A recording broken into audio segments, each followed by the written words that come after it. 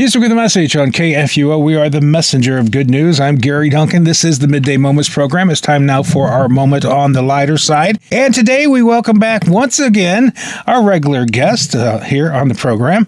Let me introduce to you one more time St. Peter of St. Peter's Hook and Crook.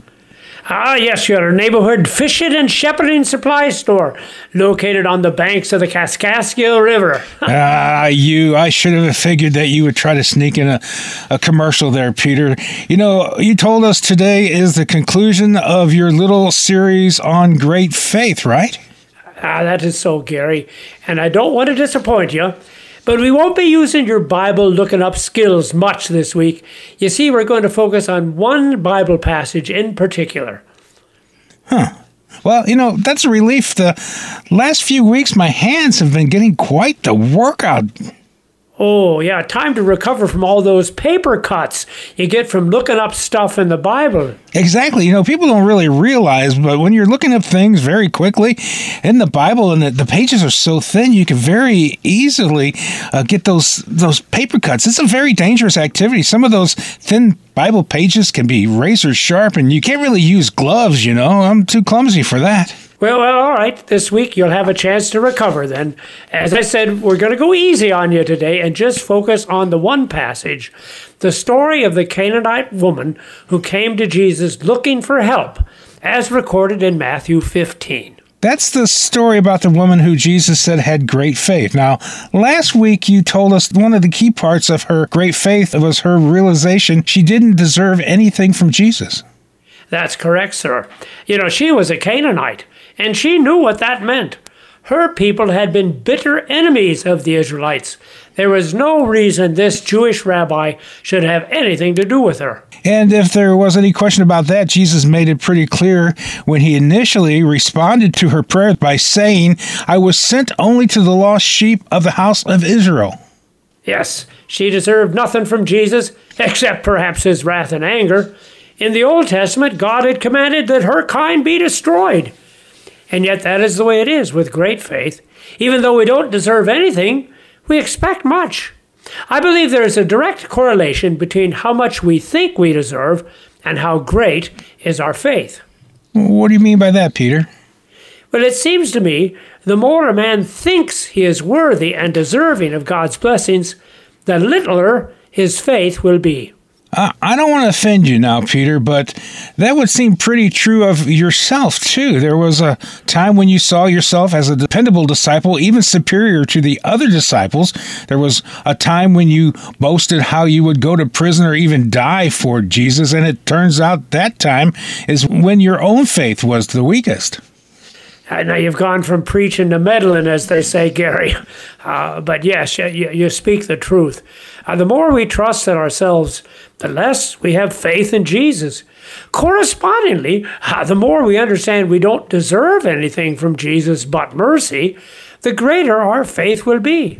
You know, I think I understand what you're getting at. I come from a church body that emphasizes the unworthiness before God. We speak of being poor, miserable sinners who have sinned in thought, word, and deed. We also talk about deserving nothing but his punishment now and eternally. I see where that attitude has a lot to do with great faith, but it brings up a very important question.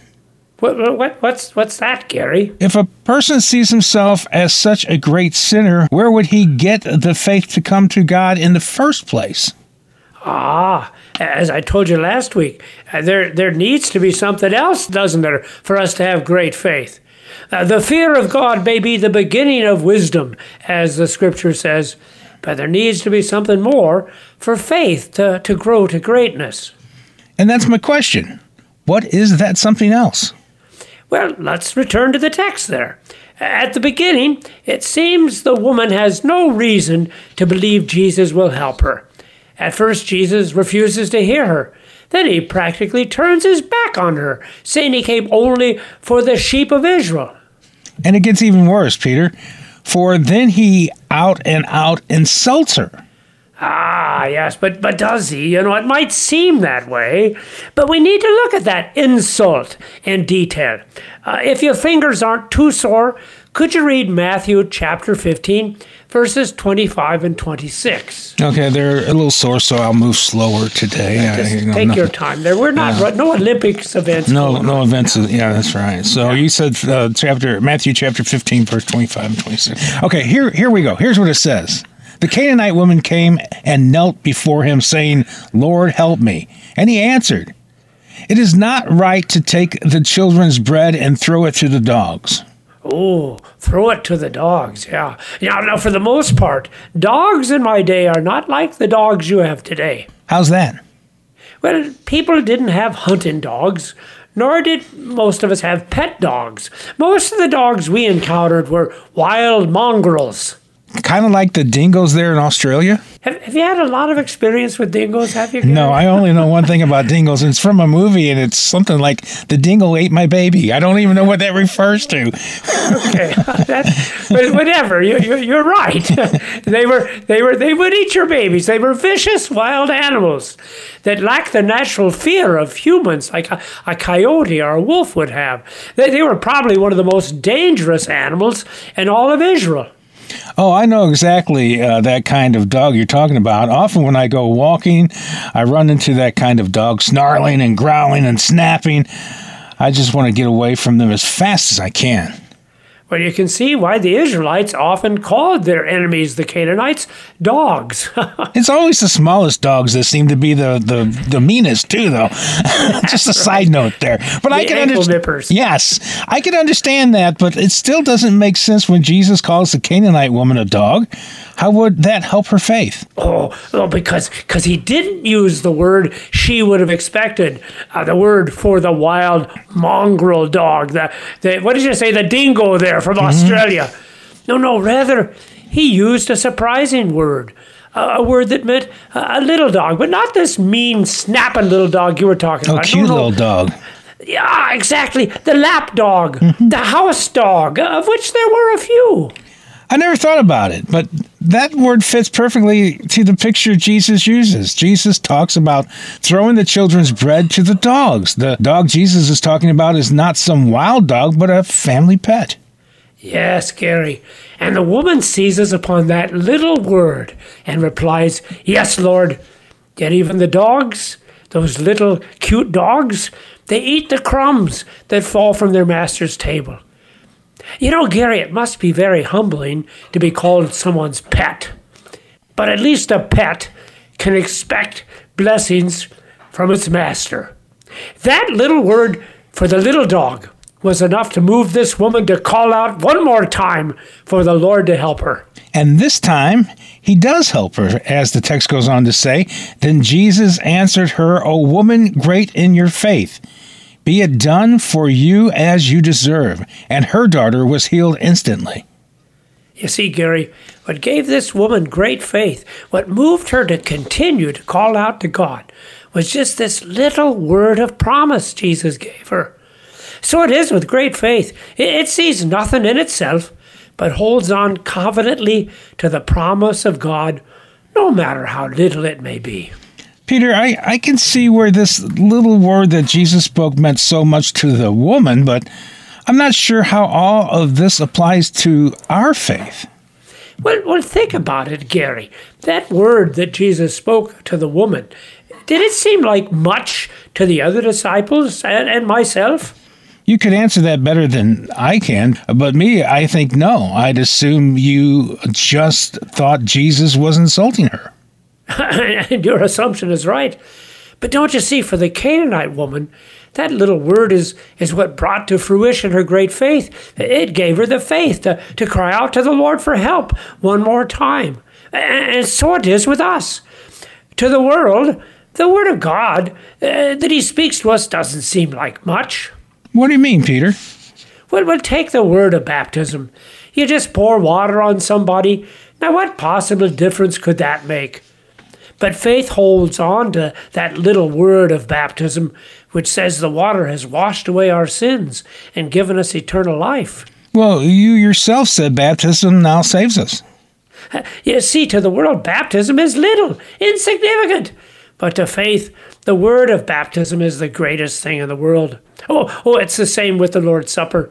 Now, in the eyes of the world, what is that all about? You mean you waited for an hour just to get a little piece of bread and a sip of wine? I wouldn't wait an hour to eat a banquet at one of the finest restaurants. That's what the world would say. I think I see where you're going here. For the world, the Lord's Supper is a little nothing, in fact, but faith holds on to the words of Jesus that say, "This is my body given for you. This is my blood shed for you." If you think about it, this is true of the whole Scripture. The world thinks the Bible is nothing special, just a book of stories and myths. But in faith, we know this is a book whose very words give faith, sustain faith, and bring us to, yes, great faith. You know, all of this kind of makes me feel a little ashamed. Well, why is that, Gary? Well, that woman had only one little word from God, and it wasn't much of a word at that. He called her a dog, even if it was the word for pet, yet that word moved her to have the greatest faith. We, on the other hand, have the abundance of God's word, and it's a far greater word, a word that doesn't just call us as God's pets, but testifies we are His very sons and daughters, and yet we so often take His word for granted. Oh, so we do, Gary. So we all do. But don't you see, that realization, I guess, puts us on the road to great faith. How's that? Well, because we're beginning to realize that we don't really deserve anything from God. He has given us His word, and we just take it for granted. But when we understand, we can't expect anything. Even us, we can't expect anything from God but His mercy. Maybe we'll begin to be like this Canaanite woman.